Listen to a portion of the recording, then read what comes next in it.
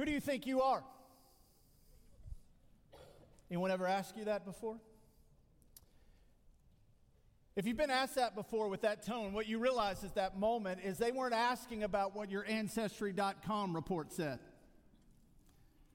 You see, to ask somebody, who do you think you are, with that type of tone, here's what you're implying with that question. You have stepped outside the authority that you think you may have. Let me just tell you, if you try that out with a police officer today, it will not go well with you or for you. Who do you think you are? Last week we began this series called His Words and His Ways, walking through the Gospel of John to see what Jesus reveals about himself, what he says about his authority, by what he does and by what he says. Today I want to invite you to go to the Gospel of John, chapter 4. The end of chapter 4 is where we're going to be today. As we continue this series and looking actually today at two of the signs that John records as an eyewitness to Jesus' public ministry. And we're going to see today not just the significance of these signs that Jesus does, but most importantly, we're going to see today what these signs reveal about Jesus and what he was revealing about himself. And I believe for some of us today, it's going to be an incredible encouragement for us today. It's going to be a great encouragement to remind us for us to be reminded today of who Jesus is. For some of us today, it's going to be incredibly challenging. Because for some of us, I believe in this moment, God's going to leverage this text today for you to have to do some real introspection to evaluate the nature of your faith. Do you have faith? What does that faith look like, and what are the implications of your life? And I'm just trusting that the Spirit of God is going to honor the preaching of His Word. And my hope for you today is that you will say yes to whatever God is saying in your heart.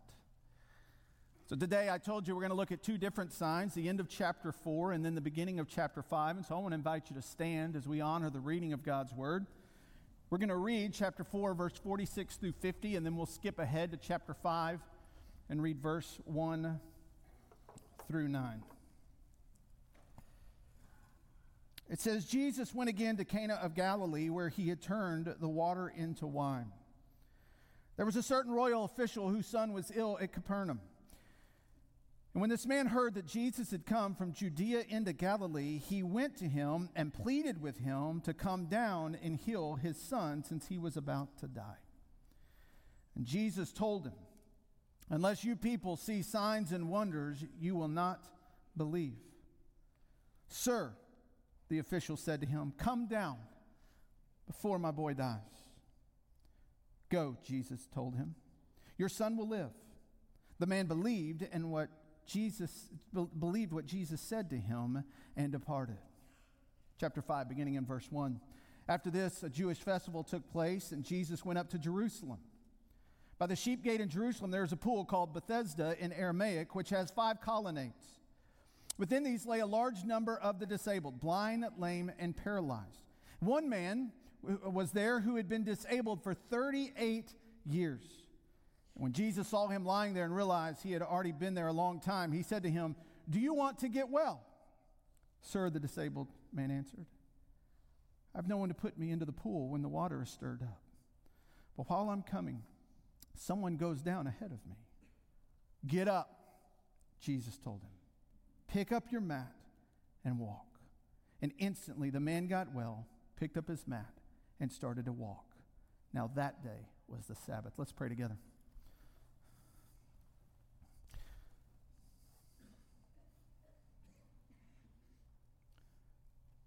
Jesus, I ask today that for our good and for your glory, you would give us a better picture, a better understanding,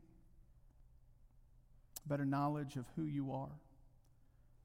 And at the same time, in your grace towards us, you would allow us to have a better understanding and knowledge of who we are. That God, in your grace, you would help us to understand that outside of the healing of our soul that is only found, Jesus, in your death, burial, and resurrection, that today we are in a place of desperation, just like these two men we find in these moments. And so, God, would you just have your way in this time, Lord? That's our desire today, is that you would accomplish what you desire accomplished for those that are in the room and those that are watching today. We give you this time.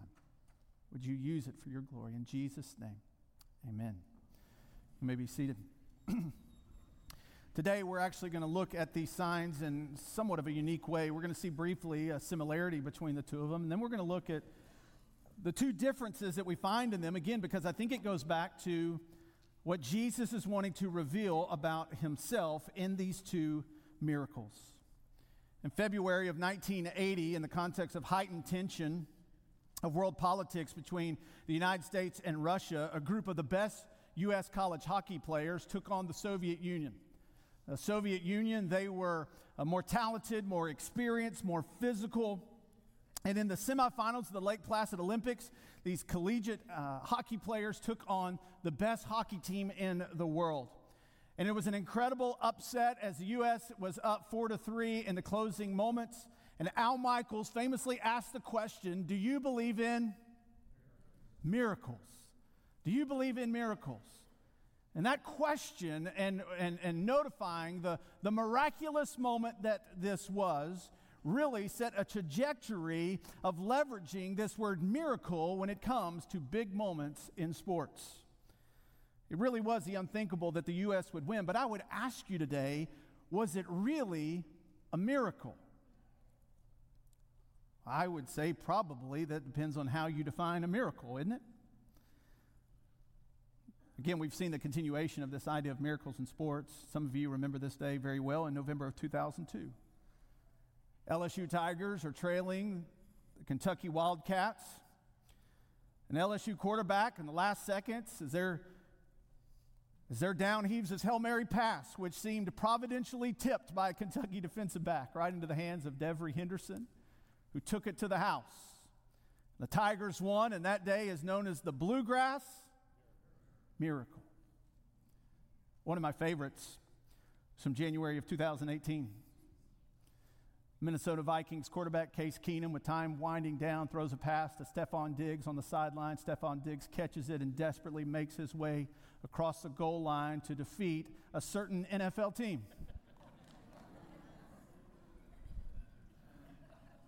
Y'all remember that?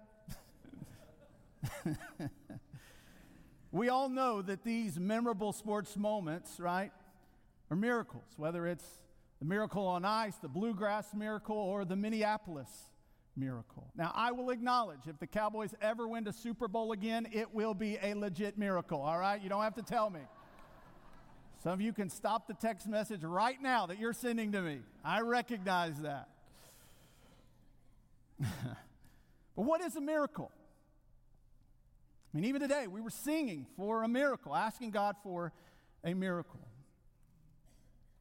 Again, I think our culture oftentimes waters down a lot of words, but I do think with the word miracle and watering down that word and its understanding, but Oxford Dictionary defines it as a miracle is a surprising and welcome event that is not explicable by natural or scientific laws and is therefore considered to be the work of a divine agency. The key phrase that they're pointing out there and what a miracle is that it's not explicable by natural or scientific law. This means that a miracle is something that is in contrast of how the world works. So there are these things that we see in sporting events that we want to call a miracle, but I would say no, they're just really, really, really unlikely. But they don't go against natural or scientific law.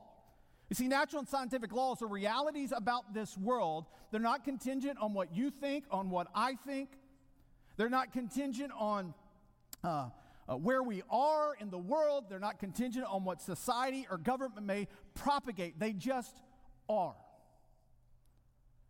And so for something to be explicable by nature or scientific law, or not explicable by natural or scientific law, a true miracle to take place, it means it must take place from something, or better yet, someone outside of our created world.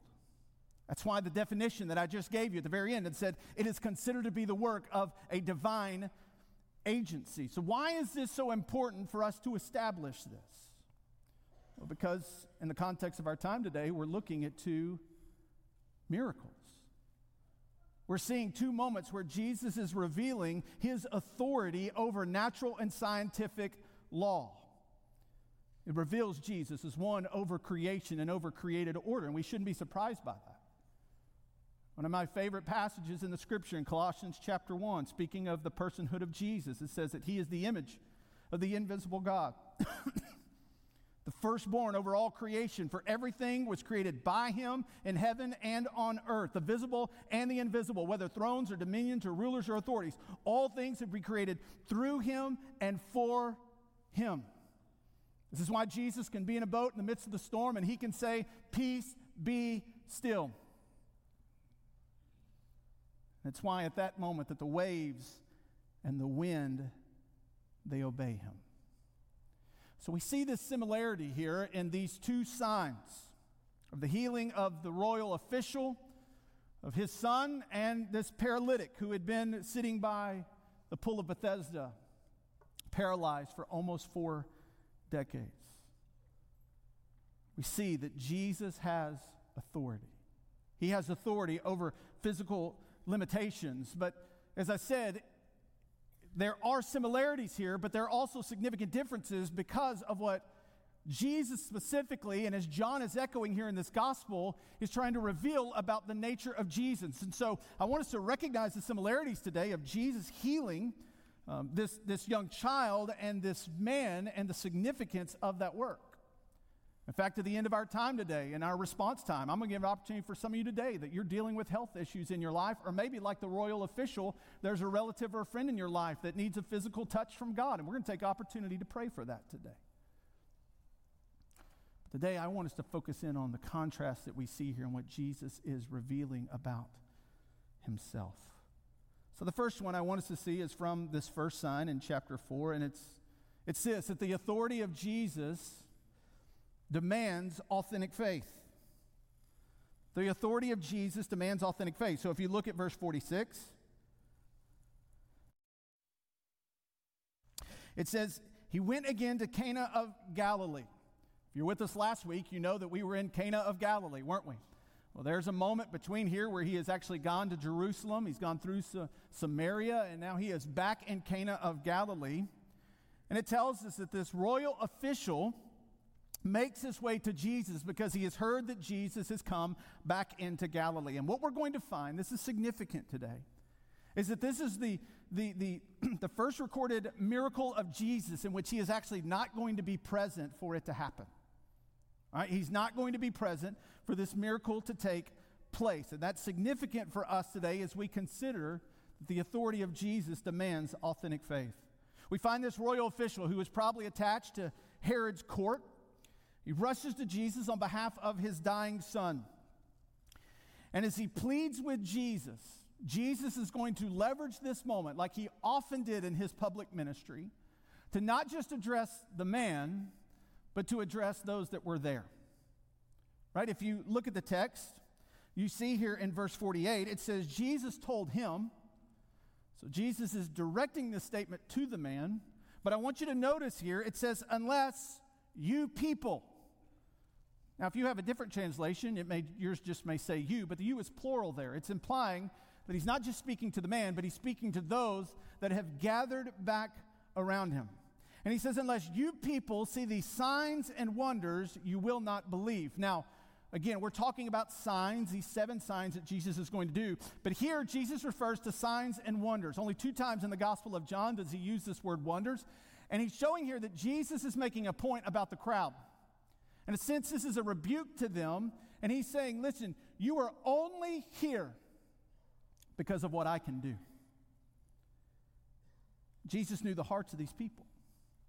And while it tells us just previous to this moment that they had welcomed him back to Galilee, what he was communicating here was that their welcome of him or their interest in him, it was flawed. They were interested in seeing the magic that he could perform. They were drawn to the sensational side of Jesus.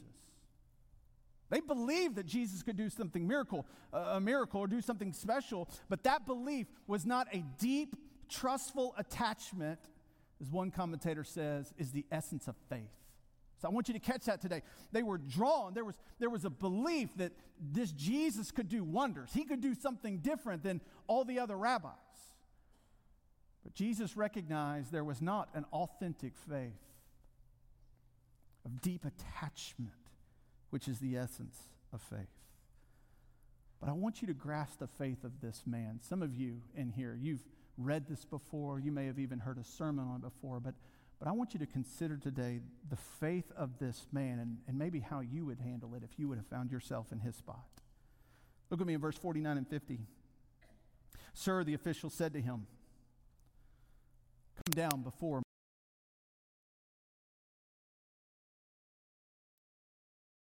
He says, go.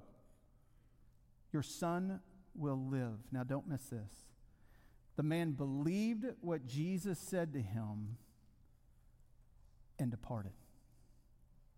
So here's the persistence of this man. He's already addressed Jesus, asking him to come down. This is literally from Cana to Capernaum on the Sea of Galilee. And so he literally would have had to walk down to Capernaum, come down. Jesus makes this address to the crowd, and he comes right back at Jesus. Jesus, would you come?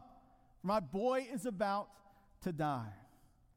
And Jesus informs him that his son will live. And here's where we see this picture of faith. Notice what it says here in verse 50. The man believed what Jesus said to him, and he departed. He walked away. Now again, at this point, Jesus has not done a miracle that Jesus isn't present for. And I'm convinced that for this man, he's believing as he's making his way to Cana, knowing that Jesus is there, that gosh, I've got to go get this man, and I somehow have to convince him that he's got to take a 17-mile walk from Cana down to Capernaum because this is my only hope. So here he is planning and thinking about what's he going to say and what are the chances that he can actually get Jesus to leave Cana to go to Capernaum. And Jesus says, listen, go. Your son will live, and he departs. Can you imagine? Have you ever considered before what that walk home must have been like? He believed, and then he begins to make this journey.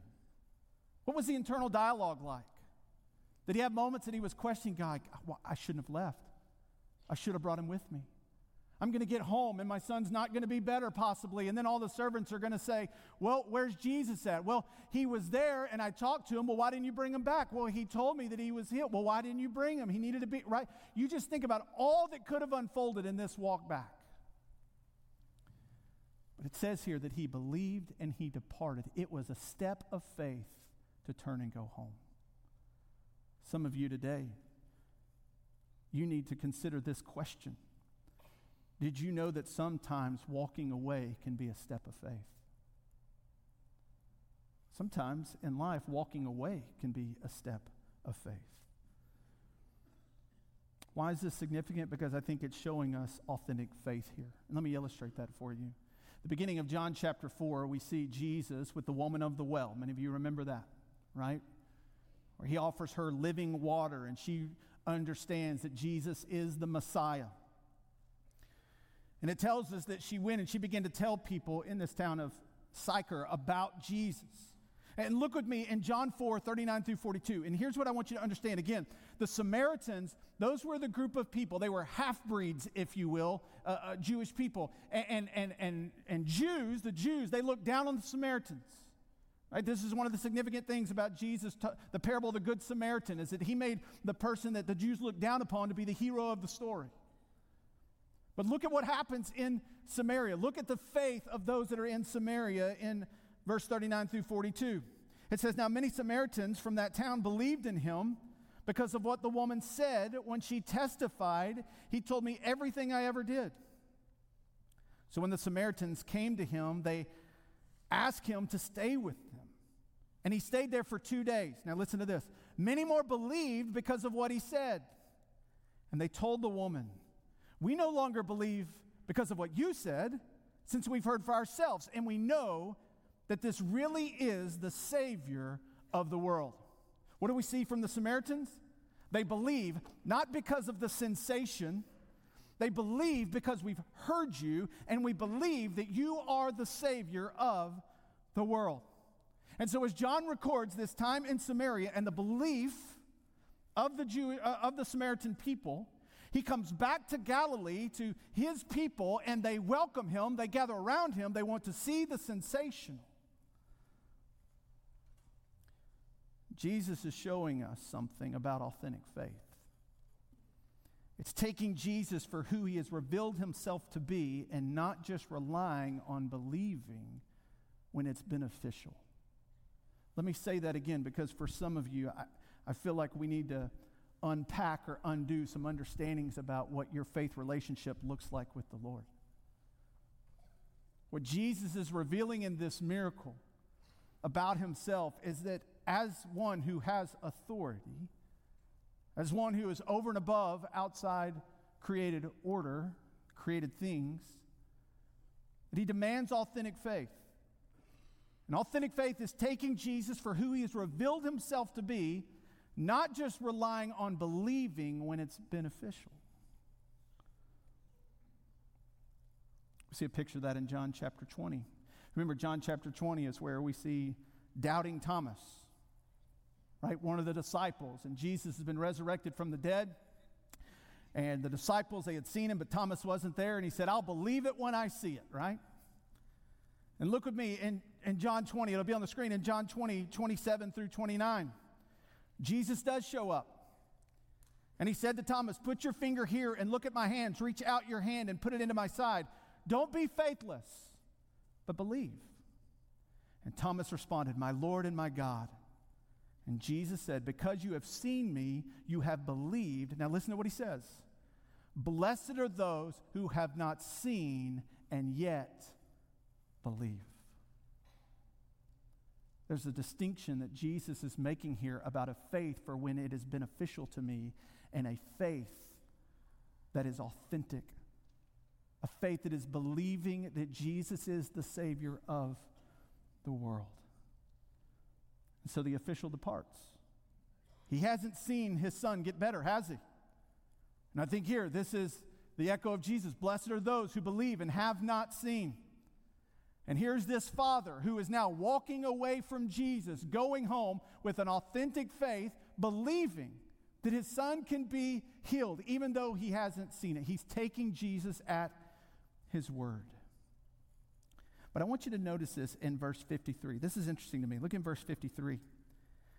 Well, just in 51, we see he's making his way home, and I think this is a grace gift from the Lord, that on his way home, as he's having this inner dialogue, his servants show up and say, your son is healed.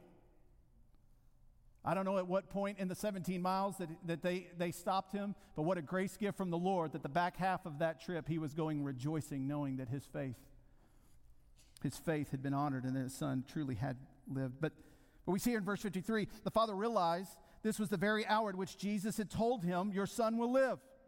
So he himself believed along with his whole household. Now catch this. What does it say in verse 50? When Jesus said, your son will live, what does it say about the man? He believed. Well, how come in verse 53 it says that he believed? Did he not really believe in verse 50? What's the difference here? Here's what I think it is. I think it's a progression of faith. I think in verse 50, he believed that Jesus could heal his son even if Jesus wasn't there. But in verse 53, he believed that Jesus was the Son of God. And it says that his whole household believed. There was a progression of faith there. And for some of us, we need to take that progression of faith. Because the reality is, your faith, right now, your faith in Jesus is a faith that shows up when it's beneficial or when it's needed. Right? When you get that diagnosis, or that friend or family member gets that diagnosis, you do believe that God can heal them. Like, you believe that. And you pray, and you ask others to pray, and you put things on social media, believing that God can heal them. And that's good, and that's right. But I believe what Jesus is revealing here in this sign is that the faith that he is looking for is not just that we turn to him when we need healing and believe that he can. But for you and I, our faith impacts every facet of our lives. That I express faith in my life by taking up my cross and following him. I express faith in my life in the nature of how I treat my spouse, that I love her as Christ loved the church. I express faith about how I care for those in our community and how I love others even as I love myself. That authentic faith that Jesus is looking for is not just to turn to him in a time of need and saying, God, I believe that you can heal. But the authentic faith that Jesus demands is a faith that says, Jesus, you are the Son of God, and that my life is completely in your hands, and that you, as the Lord over all things, includes my life and my heart, and therefore my life is in your hands, and my life, day in, day out, is now going to be dictated by the reality that Jesus is Lord.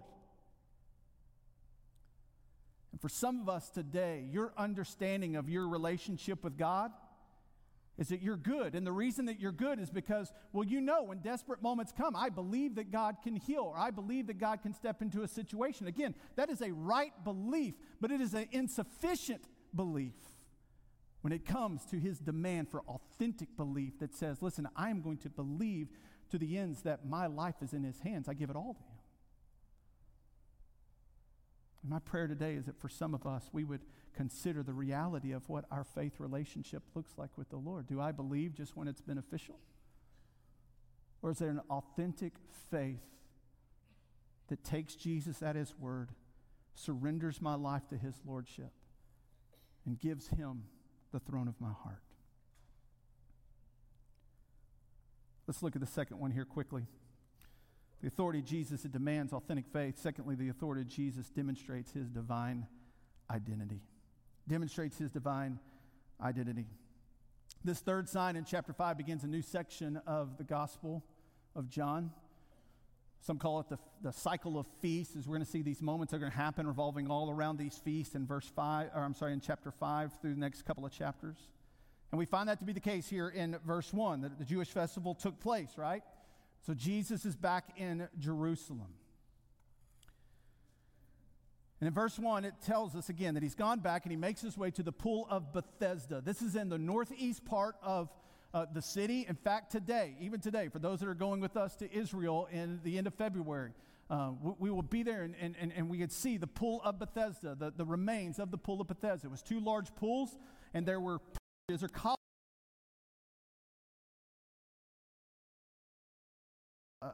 A dam in the middle to separate the two, and where there was a colonnade there. So you have 1, 2, 3, 4, and one in the middle. You have 5 colonnades. And it tells us here that people would gather around the pool. Now I want to blow your minds for a second, all right? Some of you have already caught this. Look with me at John chapter 5, verse 4.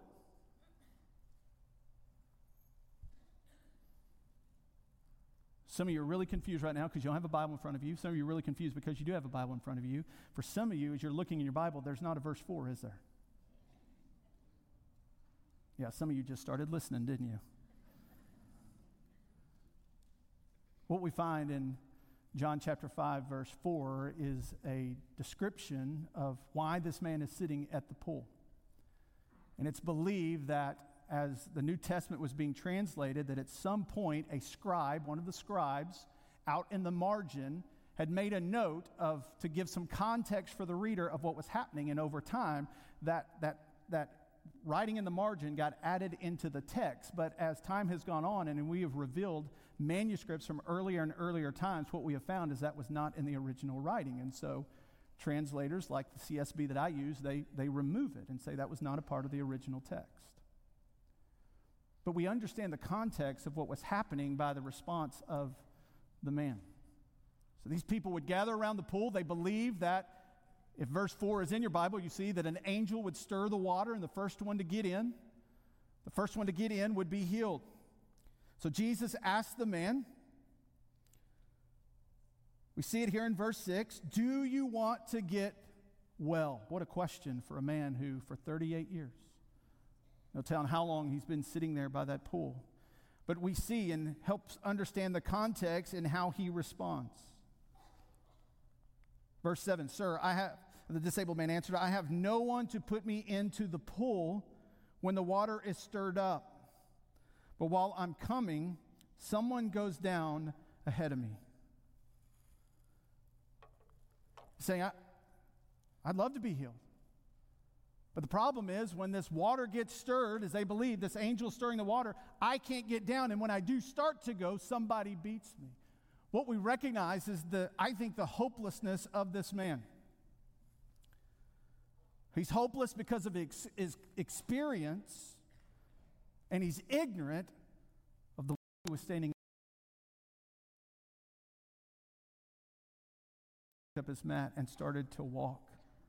And at the command of the Creator, for God's providential purpose, the disabled man was changed. Now, I want you to catch the contrast here.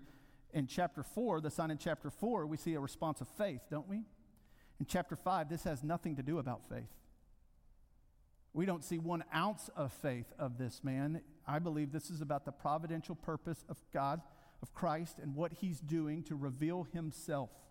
Why is that? Well, look with me at the end of verse 9 here.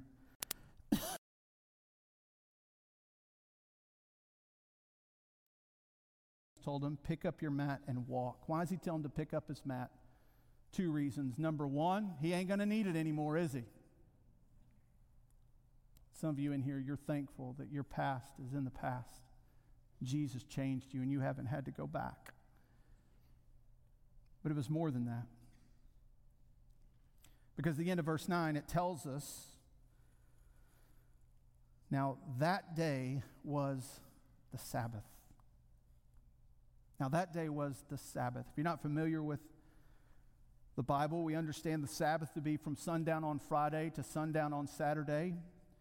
We look at creation, we see that on the 7th day God rested, and so God had established a Sabbath day for his people for 2 reasons, I believe. Number 1, for an opportunity for faith. While everyone else was working 7 days a week, they would work 6, and they would trust God for the 7th. But also it was a gift of rest to the people as they observed it. Right? It was a step of faith, and it was a gift of rest. And over time, Jewish leaders, in their right motive to honor the Sabbath and to keep it holy, they developed these laws to ensure that the Sabbath wasn't broken. And for many of the leaders, the Sabbath had no longer been about a step of faith and a gift of rest, but it had been about following these strict rules. And so one of those rules that they had established was you cannot carry a mat on the Sabbath. Why? Because that constituted work. You were working on the Sabbath, thereby you were disobeying God. And so what we find is that these leaders, for time's sake we're not going to read through it, but these leaders, they go to the man and they say, listen, why are you carrying your mat? You're doing work on the Sabbath. But they don't stop with that man. They go to Jesus. Look at me, skip down to verse 16 through 18. It says, therefore the Jews began persecuting Jesus because he was doing these things on the Sabbath. And Jesus responded to them, my Father is still working, and I'm working also. This is why the Jews began trying all the more to kill him. Not only was he breaking the Sabbath, but he was even calling God his own Father. Don't miss this. Making himself equal to God. In response to this criticism of these Jewish leaders, here's what Jesus says. You know what? We rest on the Sabbath, but God doesn't stop on the Sabbath. God is still working on the Sabbath. And if God is working on the Sabbath, why wouldn't I be working on the Sabbath? And we understand what Jesus was implying when he said this because we see the Jewish leaders understood what Jesus was saying when he said this. Right? This is why the Jews began trying all the more to kill him. They knew exactly what Jesus had done.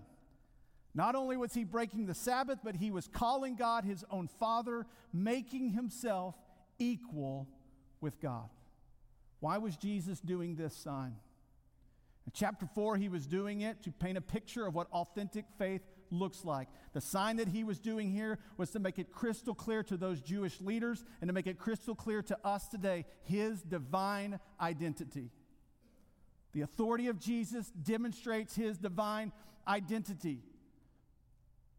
And so oftentimes when we think about healing and praying for healing, you'll hear many preachers say, if you just have enough faith, if you just have enough faith, and it goes to the amount of faith, and somehow if you can have enough faith, you can use it as a lasso to get God to do what you want him to do.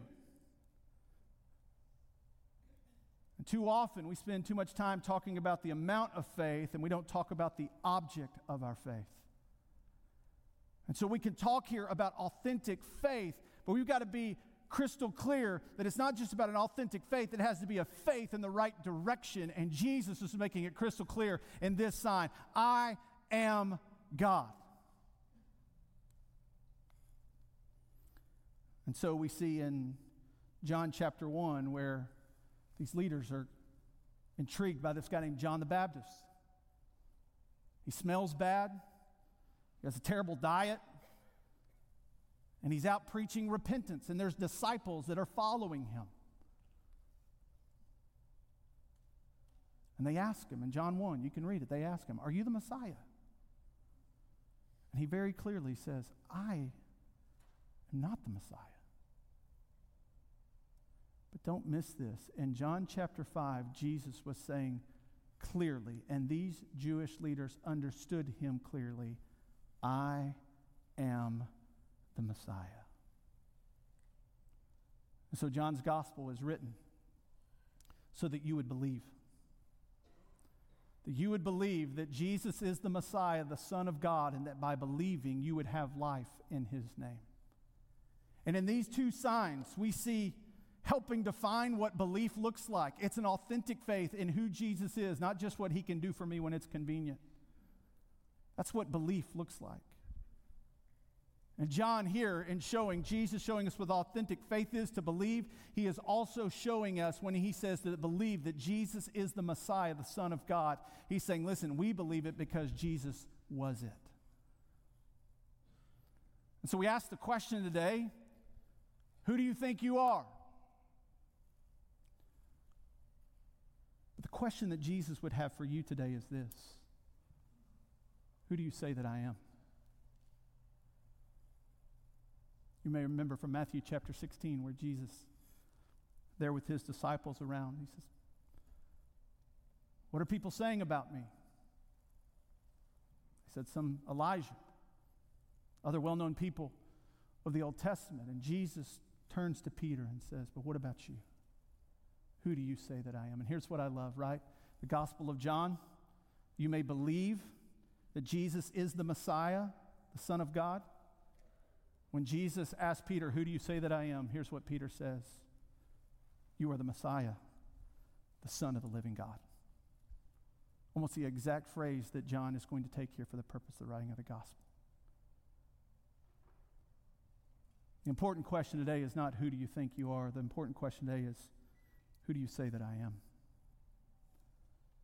Do you believe that Jesus is the Son of God that has authority over all things? And in the face of humanity's rebellion against him in our sin nature and in our sinful works, do you believe that Jesus, as the Son of God, was the rightful sacrifice for sin? That he would demonstrate his love towards you, and that while you were still a sinner, that the Messiah, the Son of God, would come with the authority and all the authority that he had, that he would lay that down. Remember what he said? Nobody takes my life from me. I lay it down on my own accord. That as the Messiah, the Son of God, he would lay his life down. Why? So that you could express faith, the object of your faith, in the personhood and the divine nature of Jesus.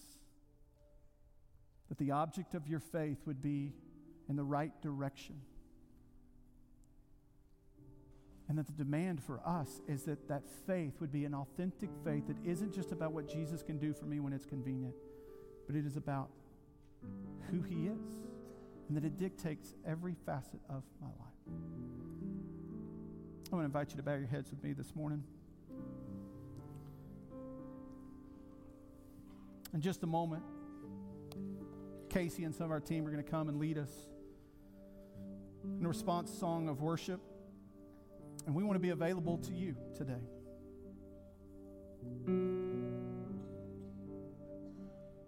I told you at the beginning of our time that we're going to have opportunity, and this is going to be the opportunity for you. If you've got a physical need in your life that you'd love prayer for today, we'd love to take this moment and to pray for you by faith, trusting that Jesus can, the great physician, can touch your body and make you well. Maybe today, like the royal official, there's someone in your life that needs physical healing. Man, it would be a huge honor for us to join you in prayer to go before the Father on a family member or a friend's behalf, that's what this time is going to be for. But more than that today. And as important and as serious as those matters are, I would say more importantly than that, for some of you today, you need to experience the miracle of a changed heart and a changed life. Today, you need to recognize what Jesus knew about himself, that he was the Messiah, the Son of God. And maybe for some of you, as you've done that introspection on your life, you've recognized that your faith has always just been a faith of convenience. And today, Jesus is calling you to a faith of surrender, to believe on him that you may have life in his name. So I'm going to pray for us. And when I say amen, we're going to stand up all across this room. And down here, down front with me, we're going to have some men, some ladies that are down here that are available to you to pray for you, to listen to you, to serve you, and whatever your response is today. If you're in the balcony, you don't have to come down here. We'll have some in the landing up there. We just want to be available for you to respond however God is leading you to respond. For some, it's prayer. For some today, you're ready to put your faith in Jesus. Now it's going to be the time for you to do that. If you're here today and you don't know how to respond, you just spend this time praying for those that are here today. For those that don't know Jesus, that today would be the moment for them that they say yes to you. And so I'm going to pray, and when I say amen, we're going to stand, we're going to sing, and you step out and you come. The people will not mind to step out of the way for you to come forward if you need to come forward today. Father, today,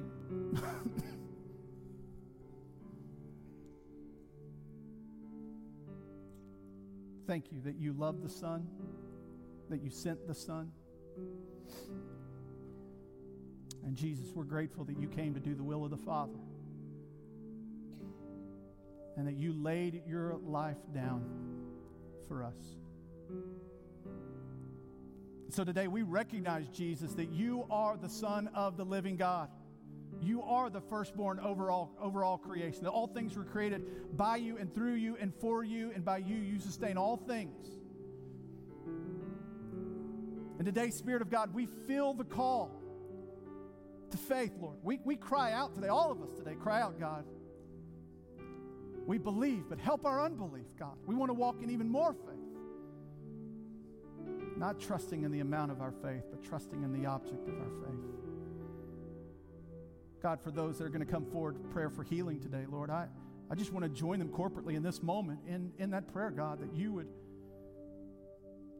would see their faith, that you would hear the cry of their heart. And Lord, we're going to pray believing in faith that you can do what natural and scientific law cannot do. So, Father, help us to respond in faith as you're calling us to now. In Jesus' name we pray. Amen. Would you